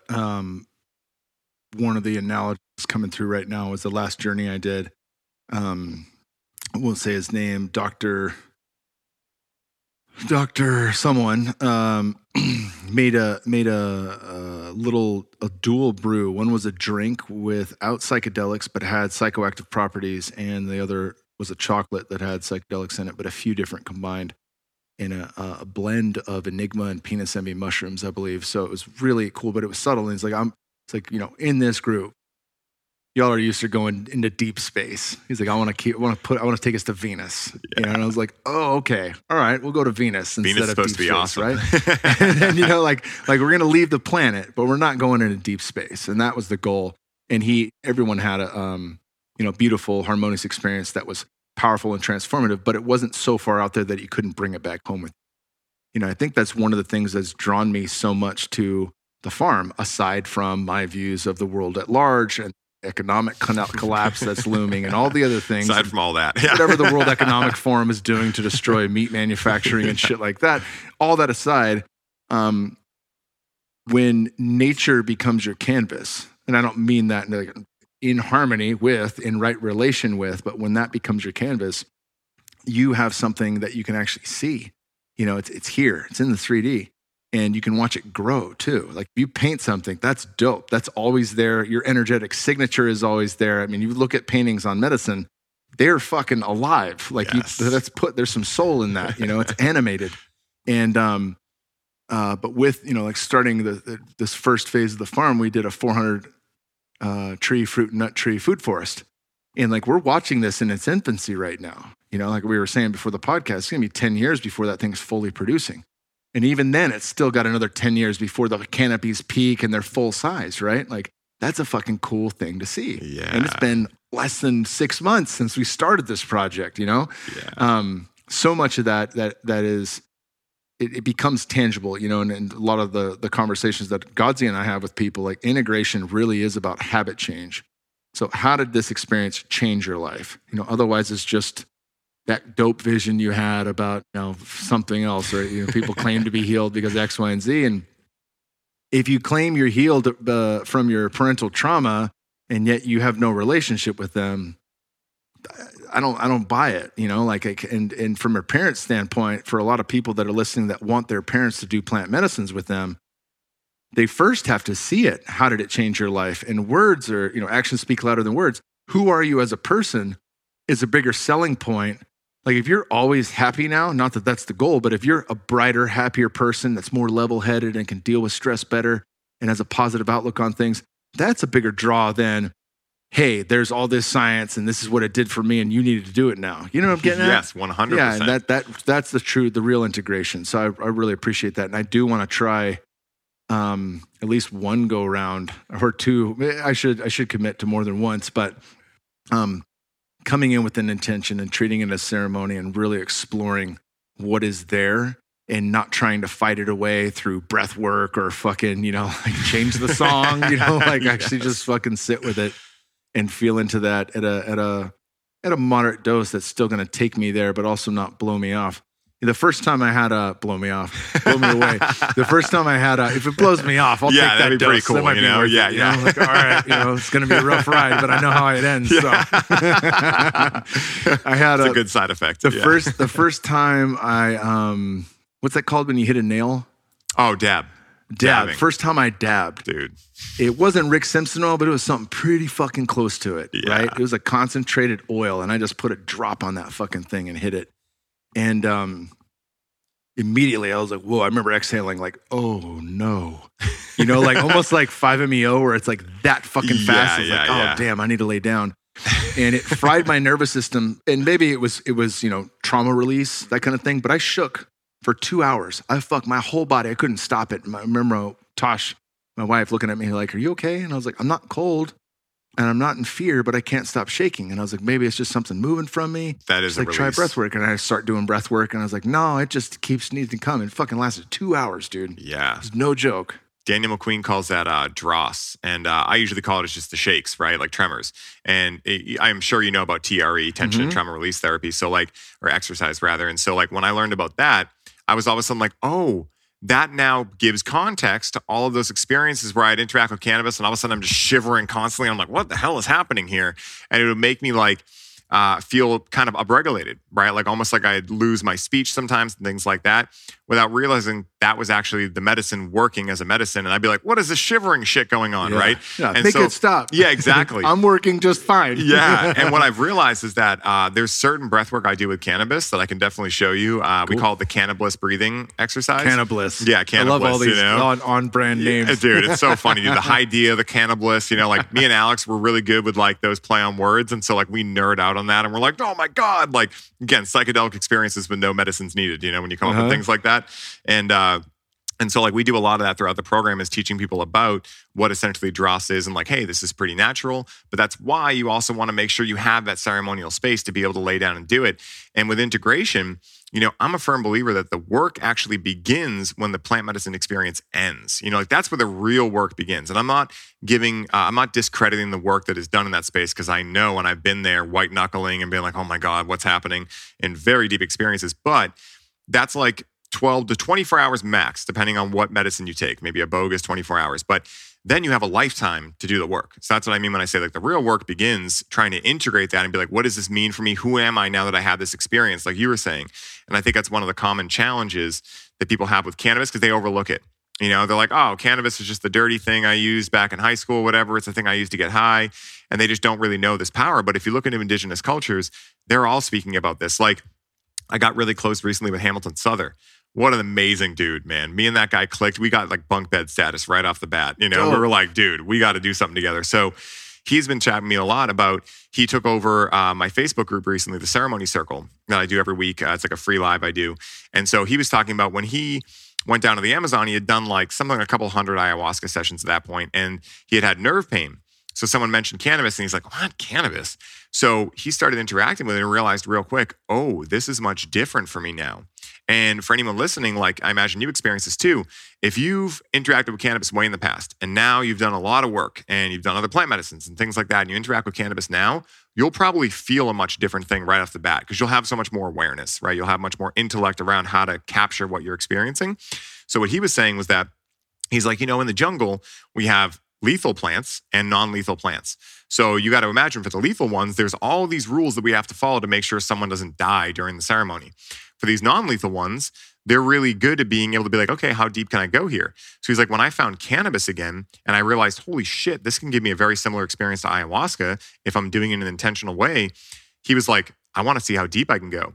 So the first time he went back, he said he went through like 20 bowls of cannabis. Damn. And just Terrence like, McKenna. yeah, and he ate edibles too. And he just like straight up had a control alt delete, ordeal experience where he had to go lay down, and he was like, holy shit, he got humbled real quick. And that's when he started really getting back into cannabis because let's face it, right? Like all these other plant medicines, they do take a little bit of work to be able to understand them and also to be able to make sure you're safe. Like the average person probably wouldn't fare that well going out and doing a 5-gram mushroom dose, but they might do well on a 5-gram edible, right? Like it's kind of like that starting thing. It's microdosing, right? Like not even in the context that microdosing is of a small dose of something, but it's microdosing the grandiose experience you can experience with these other medicines. And of course, you can have a grandiose experience with cannabis too, but it's much easier to take a couple hits, test the waters out, and see if you like that before you go deeper. And if you learn how to use it in the way that we teach in the program, you're able to actually then go, oh, okay, cool. I can still get a lot of these downloads without necessarily having to go in that grandiose experience. So it meets a lot of people where they're at.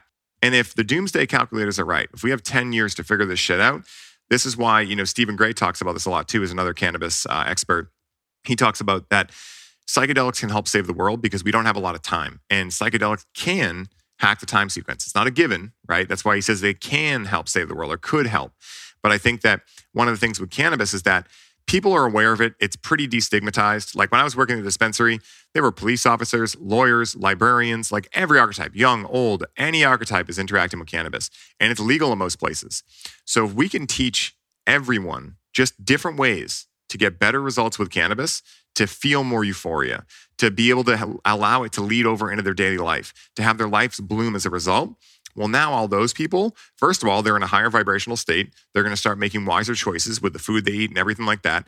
But also they might start going, why are mushrooms illegal? Why is ayahuasca illegal? Why are all these things illegal? I get why cocaine and heroin are illegal. That makes sense. Those ruin people's lives. Yeah, meth. That's the problem. But why are these other things illegal? And so I think that where cannabis is not the only thing, it can be a river that meets certain people where they're at to be able to give them this bigger picture of life and allow them to microdose that bigger picture and do it a little more frequently. Because that's how I interact with it. What I'll do is I'll have my Monday through Friday is when I'm working, and it's the time I'm most prone to stress. So I do that sober to make sure I'm not numbing anything out. And then I'm taking notes of where I got stuck, where I got triggered, et cetera. Then that weekend, those are my intentions to go into cannabis. Cannabis, show me why I got triggered with this. Show me this, show me that. Then I have, oh my God, I know the answer. So then I start integrating that in the next week. And maybe I got stuck on something else. So then the next weekend I go, okay, cannabis, I did this and that worked pretty good, but now I'm stuck with this. And so it's like this cyclical evolution of being a teacher. It's almost like a coach. And that's kind of what we call it. It's like when we teach you how to do this, you can have a pocket coach in your pocket, right? Where essentially it's always great to have other coaches, but let's face it, you're a coach, I'm a coach. We're not available all the time, right? If someone has a catastrophe, we want to be available, but sometimes we're not. So if they understand how to interact with something like cannabis in a very intentional, conscious way, they have an ability to get at least a little bit of clarity. So then they can show up to the call with you next with a little bit more info. And the call doesn't go down the minute stuff right off the bat. It can go a little deeper right from the onset. And so it's really cool, man. It's been so fascinating unraveling this and realizing that it's not a discovery, it's a remembering. This is how people have been interacting with Santa Maria for thousands of years. It's just now starting to be remembered by society. Yeah, Graham Hancock's where a culture where that suffers from amnesia is never been at more apropos than right now. Yeah. There is no doubt. We are approaching the hour mark, but I'm definitely feeling called to fucking extend this for another 30 if you've got it. Let's I know we're going to do back-to-back podcasts and a little 3-hour. It's nice. Even I remember doing on the 2 times I was on Rogan, we got approached the 3-hour mark. It's still hard, even though he talks a lot, to be on one side of the coin for that long. But I feel like I can do 3 hours pretty easy if I'm sitting in the question seat versus the answer seat, for the most part. I feel like that's a good flip flop. I want to spend some time talking about on what you've learned from the agricultural side and in growing space with cannabis and everything that we're getting into. We had a conversation before. talking about a recent phone call I had with Doria Karim, Dr. Ibrahim Karim's daughter, who was on Paul Chek's Living 4D podcast. I'll link to that in the show notes. If nobody's listened to that, please listen to that, because I'm going to have them on this podcast shortly, and we're going to deep dive biogeometry. And, one of the things that I had spoken to her about that really was like the hook, line, and sinker for me is that they had studied, I think 6 different ways, and many more than this, but there were 6 landmark studies that they had done in a variety of fields that were backed, like not only scientifically, but by, whatever authoritative thing that could give a stamp of approval, right? So Switzerland was putting in the 5G towers, and Dr. they called him up and they said, "Hey, can you help us? The problem they were having is that their cows started miscarrying and the grass wasn't growing well, right? And they knew it must have been somewhat associated." And he said, "Can you take down the 5G towers?" And they said, "Absolutely not. We've invested fucking billions. It's a part of our infrastructure now, and we don't want to turn into a third world country. We're not taking them down." So then he asked, "Can I climb these towers? Can I add some things that'll allow BG3, the signature of harmonizing energy, to go with the 5G?" And they said, "Sure. Well, as long as it doesn't impact 5G," and it didn't. But he did that, his team did it, and immediately the grass started growing taller again, and the animals started having healthy births. And what they showed, and this is on like Switzerland letterhead, like government letterhead, they showed that the animals' health and the health of the land improved to a point that was beyond, it surpassed what it was prior to that. And that's likely because 4G and 3G had impacted it to a lesser degree. Right? And I'm not, I don't think 5G is the curse of all and the fucking, the rise of the devil and all that shit. Like, I love it on my phone. I love it. I can do that. I love increased communication and connectivity. I don't love it used for surveillance state, but that's a totally different topic, right? Yes. So, and we know that the technological march is going to keep going on. How can we come into harmony with that? And I think what he's doing is phenomenal. You're well aware of BG3 and biogeometry. I think every fucking Czechie is wearing the necklace. Yep. I got mine on. I left mine on the charger, but at least I got a cube here. Let's talk about agriculture, biogeometry, and all the cool shit that you're doing, because you really are creating something that is one of a kind. And Steiner's work as well. Deep dive that. We got 30 minutes. Thank you, man. Yeah. So, dude, this is I would argue, cannabis, spirituality, and, sacred agriculture and sacred agricultural practices are like vying for my top interest in life right now. So I'm so excited I get to talk about this too. So when I was in the Biogeometry Foundations course, first of all, even before that, I had Chek try some of my cannabis. And he was like, "Dude, what are you doing?" And I was like, "I don't know. I had a cube in my house. I didn't know like the whole connection there." So he was like, "It feels like I'm smoking biogeometry. Do you have biogeometry in this?" I'm like, "Yes." So we had come up with a theory that was doing something. So then I had another one of those moments where I'm like, I feel like this instructor is talking directly to me. I took the Biogeometry Foundations course because I wanted to do my whole house and everything. And in there was a quick segment of farming. And not only farming, but this guy, Chris Attard, my teacher, says, "Yeah, there's this guy in Sweden who experimented with putting certain shapes around his hemp plants, and his yields doubled. And all the farmers next door were like, 'What are you doing?'" So I was like, wait, back up real quick. "Did you say hemp plants?" He's like, "Yes." No one knows why I'm asking that. I'm like, okay, I'm taking that note down. So now I'm like, what's that shape? I take a picture of it. I have my friends start making them out of wood for me, out of pine, putting the magic carpet design on them, everything. And now I end up doing my entire cultivation space with biogeometry, right? So I'm putting the stickers on everything. I'm doing the rotation techniques. I'm doing the color balancing. I'm doing everything. I just went full bore in there. And I'm putting these wooden shapes that are on the charging plate. I forget, Angie explained what it was to me, but it's a certain shape. It's kind of like half of a hexagram in a way. And I'm putting them around the stalks of my plants. So no shit. It's like that. Yeah, it's like that one, yeah. So first harvest, my yields doubled. Now, I'm not someone who cares about yield. That's not my purpose, but it was a clear indication that something had changed because I was working with these same strains. I didn't change anything else. I'm a small grower. I got a couple plants, right? So I've been doing this for years. And so what happened was when I realized that, I went, oh shit. So then I started talking to Paul about it, and he was like, dude, this makes a lot of sense. So him and I have been talking about this, and every grow I add more and more biogeometry in there, trying to find like, is there a point at which it becomes too much? So far, no. I can bring my pendulum in there, dude, and it just fucking spins, dude. It's crazy, right? So then what I've been doing also is things like putting love and gratitude in my water, which is also charged with BG3. So I'm doing a lot of different like Masaru Emoto stuff. So I'm also doing a lot of Korean natural farming. which is a whole rabbit hole in itself. But essentially, the analogy I give for the backbone of KNF, which is IMO, indigenous microorganisms, it's all about cultivating the indigenous microorganisms from your land, getting them together, cultivating them, and then spreading them out over your land. So the way that I think about them is that they are the stem cells of the earth. So the same way that if you have like a tendon issue, they can take them out of your hip and put them into your knee. What you're doing through this 5-stage process of IMO is that you're starting with a little bit of these microbes. Like the first stage I'll explain, you take this wooden box or like a woven basket or something, you cook rice until it's al dente, you put the rice into this box or woven basket, you then put some metal screen over the top so no critters or anything can get in there, and you go out into nature and you look for places where there's active fungal hyphae, which are essentially these little white strands. Up in Boston, it's easy to find them because we got like that kind of climate up there.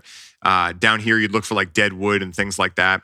And you'd peel back this dead wood and look for these little strands. And then you'd set your box right in there, put some leaf litter over the top. And if you can, take a couple of these white hyphae strands that are almost microscopic, they're like strands of hair, and put them into there, right? So now, usually when you do this, you put out 3 to 5 boxes at a time because not everyone is a success. And then you come back a week later, and if everything went right, your rice should now be colonized with white, fluffy, like mycelium in a way, right? And so then from there, you would take that's IMO 1, and then you would take that, bring it home, and you would weigh out, okay, how much rice and fuzzy matter do I have? And then you would weigh that out 1-to-1 with brown sugar to suspend the microbes, and then you have IMO 2. Then you start adding it to grain, and then compost, and then your native soil. So by the end, you have this huge area of just like these teeming with microbes. Then you can take it at a place like this and take a tractor and lay it all out, and it's insane for your land, right? So there's a lot of different stuff like that going on with what I'm doing too. And there's a lot of different constituents in KNF. There's like fermented plant juice, aka FPJ, fermented fruit juice, FFJ, OHN, Oriental Herbal Nutrient, LAB, lactic acid bacteria. There's FAA, fish amino acids. There's water-soluble potassium, water-soluble calcium phosphate, all these different things. So it's like the amount of like the biodynamic BD, whatever, biodynamic amendments. Yeah, it's BD nuts. 500, 509, yeah, 508, the silver crystals and all that stuff. Yeah. And so I love this because with biodynamic, it's hard to do inside. And living in Boston, right, like it's hard to grow outdoor unless you have a greenhouse. So for me, this is kind of like a system you can use inside very easily. And so what you can do is when you're dosing your plants with this, not only is it good for your plants, you can drink and eat any of this stuff for you as well. And when you make LAB, you can actually it's like separating milk, so you can eat the curd off the top. It's really cool. And it's a fun thing to do with kids. For anyone listening, look it up. Super fun projects to do. And all of it's very cheap too, right? I know you're big on like separating from the system. This is all stuff you can do with like rice, brown sugar, water, milk, like pretty easy things to get. And so this system has been really powerful for me because when I've tested my cannabis at labs, I've seen my cannabinoid content and my terpene content go through the roof. So I was getting around 3.5% total terpene volume before I did KNF. Now I'm pulling around 6 on average, which is crazy. Like for an organic system, double, yeah, it's wild. And there's a whole realm called aquaponics that I haven't got into super heavy, but I know a guy, Steven Reisner, is big. He's pulling like 14 to 15% total terpenes with that because you have the terrestrial layer and you have the aquatic layer. And so like terpenes, for instance, are released as an immune response to the plant's roots getting essentially attacked by microbes, quote unquote. And so the more diversity of microbes, the more diversity of terpenes. And so that's another side tangent we can go on if you want to. But yeah, doing all of these things and of course doing no-till setup where I'm building my own soil. I'm also charging all of my amendments on the charging plates and things like that from Biogeometry before I build them. I'm letting it break down and cook, quote unquote, for a month. And then I'm putting my plants in there. And I'm running it very similar to the forest floor. I'm putting mulch layers on there, living in dead mulch layers. And I'm using genetics that were bred also in an organic system because otherwise it takes you a very long time to reach full genetic potential. So this is a lot of stuff that's going to be in the Grow with Cannabis program. And the reason why this is so cool, because for me, what I realized is that a lot of men specifically, but women too, we need a good bonsai practice, right? I love Cobra Kai, Mr. Miyagi, right? So like, what did Mr. Miyagi teach Daniel-san, right? He taught him to like do this manicuring to these bonsai trees to be able to find his center. And so I think for a lot of people, you were mentioning the fruit trees you planted, right? What's really cool about that is think about how similar it is when something's growing, you're starting a new hobby, you're starting a new field, you're just young, and the similarity to watching nature grow. And so the whole idea of grow with cannabis is that you're not only growing cannabis, you're growing alongside it. So what does a plant take to be able to be a beautiful plant? It takes love, it takes compassion, it takes patience, it takes awareness, it takes all the things that are also necessary for a high quality experience of life for a human being. And so like this is how we can learn from nature. And so every week in the program, I'm putting in these like weekly wisdom and contemplation practices, these energy practices, because here's one of the secrets of the cannabis world that a lot of people might not be aware of, is that on a more qualitative side, when you're buying cannabis, you're interacting with the level of consciousness of the person who cultivated that cannabis. So a lot of people are now experiencing anxiety and paranoia. So there's a multifaceted approach here. It could be that you're experiencing what was already in there, and cannabis working like a mirror is revealing that to you in the hopes that you actually own it and move through it and feel it. On the other hand, though, it could be someone else's energy that you're feeling. And so the main reason why I'm so passionate about cultivating cannabis is for two reasons. One, separate people from traumatized cannabis, because the same way that traumatized meat is stressing people out, same shit's happening with cannabis, just not talked about yet. We know about it with animals, but we've yet to say it with plants. It's like the same fucking thing. They're all sentient beings, different consciousness, but very similar thing. So that's the first thing. The second thing, though, is that when you're actually interacting with cannabis that you've grown, you know that whatever results you're getting from it, you're the only one to look at. So if you experience anxiety, it's like Control-Alt-Delete. You know that's your anxiety you're feeling. But when you're buying it from a chain dispensary, it was probably grown under lights. It's riddled with EMFs. I mean, think about the energy of plants that were grown with the cheapest possible means possible. There's 10,000 plants in a monocrop setup indoors. The growers are probably showing up drunk, getting paid minimum wage. They don't give a shit. They haven't been growers because most head growers want people that they hire to have no experience, because it's easier to shape them into whatever system they grow with. They're being grown with chemical salt nutrients. I mean, the list goes on and on. So that's like how I'm growing cannabis and what the program is as well. And really why I'm so passionate about giving this to people, because it's not only teaching them to grow cannabis, I'm also teaching them how to work with the land, how to build soil, how to cultivate microbes, how to do all these things that allow them to be separate from the system, to grow their own food, to be more connected to nature. Because I do believe that in the 3D dimension, right, in the third dimension, nature is our God, right? The planet Earth, Gaia, that is our God here. And so the more that we can commune with that, the more we start to understand and self-actualize and realize ourselves. And so it's really cool, man. And it's such a rabbit hole. And, you know, I think that with biodynamics, that's been really fun too, because just doing things like, you know, planting seeds in the lunar cycle and doing things like that, you know, I believe I feel a difference. Now, for a lot of people that are stuck in scientific materialism, they'll be like, well, where's the data, right? But we know that even science says we can only see 4% of visible reality. So I won't get super into that tangent, but... Well, biodynamics is also at 100 years a track record. Yeah, exactly. That extended well beyond Steiner's life. It has a fucking very, very good track record. Yeah, yeah. And so it's fascinating, man, because every time I cultivate cannabis, I'm learning more about myself. I'm learning more about the plant, and I'm getting humbled because I'm realizing that there's so much about the soil food web and also the aquatic food web that I might never understand. But even though I don't understand it, I can make it work by bringing the right things together. And so it's another great lesson for life. It's like, hey, I don't need to know everything. I just need to understand what feels right to me and bring it together and allow it to do its work. And so like one of the funny things we say in the program a lot is that we're not actually cultivating cannabis. We're cultivating soil. And the soil is doing its work to cultivate the cannabis, you know? So that distinction is really important too, because then if you can make sure you're just tending to your soil, the plant grows as a side effect of having really good soil.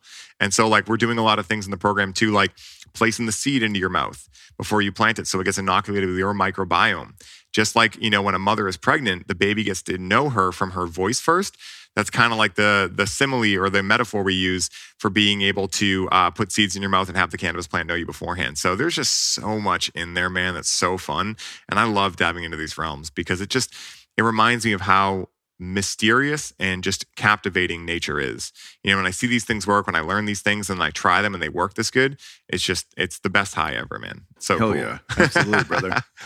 I was mentioning that I just started the book, The One Straw Revolution, and I don't want to butcher the guy's name, but you talk a bit about how that has correlation with KNF. Would that be a good book for people to read if they wanted to dive deeper and learn more about that? Yeah, 100%. One Straw Revolution. It's like same, but different to KNF. He's doing very similar things. But if people want to dive directly into KNF, I recommend going on YouTube and looking up Chris Trump. He is like the leading expert of KNF. There's also a guy named KNF Drake who's pretty good too. But I've done Chris's 5-day intensive. And it's amazing. I was telling you got to get him here to just like do the full, you know, consultation for the farm. But he has tons of videos out there and they're fun. He's a funny guy. He's cool. He's very personable. go on there, dive into that world. And the guy who kind of invented this is named Master Cho. So Chris learned directly from Master Cho. Chris doesn't interact with cannabis really at all. He grows macadamia nuts on a farm in Hawaii. And so like you can actually see the progress of what he's done. It's fucking incredible. So when he first got into this, not to go into a deep rabbit hole, but when he first got into this, all the other macadamia nut farmers laughed at him. They're all using pesticides, fungicides, all this stuff. So now he's on the board of the Macadamia Nut Society from China. And so like now they went from like, this is bullshit to like, this is so important. You need to be on our board of like the top people in the world.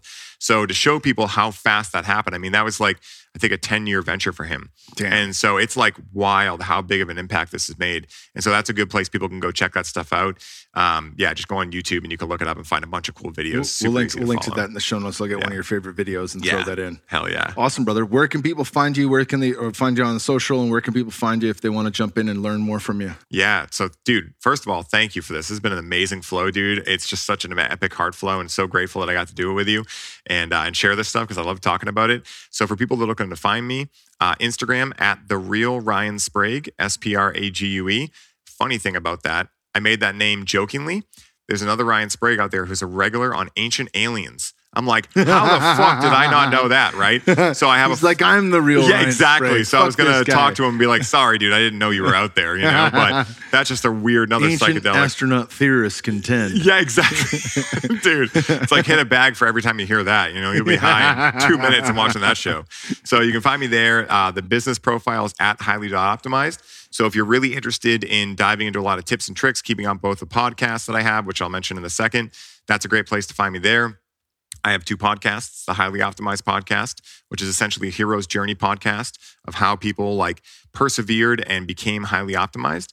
And then we have This One Time on Psychedelics, which you're going to be a guest on right after this. Dope. I was curious right when you went through there. I was like, I did the hero's journey with Paul, but I'm down to rabbit hole that again. I was like, oh, all right, psychedelics. Yeah. We can fucking for sure deep dive that. Yeah. Well, this has been awesome, brother. We'll definitely do it again. I'm so happy that you're here and we're face to face for it. I thought it was going to be online. I'm pleasantly surprised. The day's been great, brother. Absolutely. Beautiful, my man. Thank you. Thank you.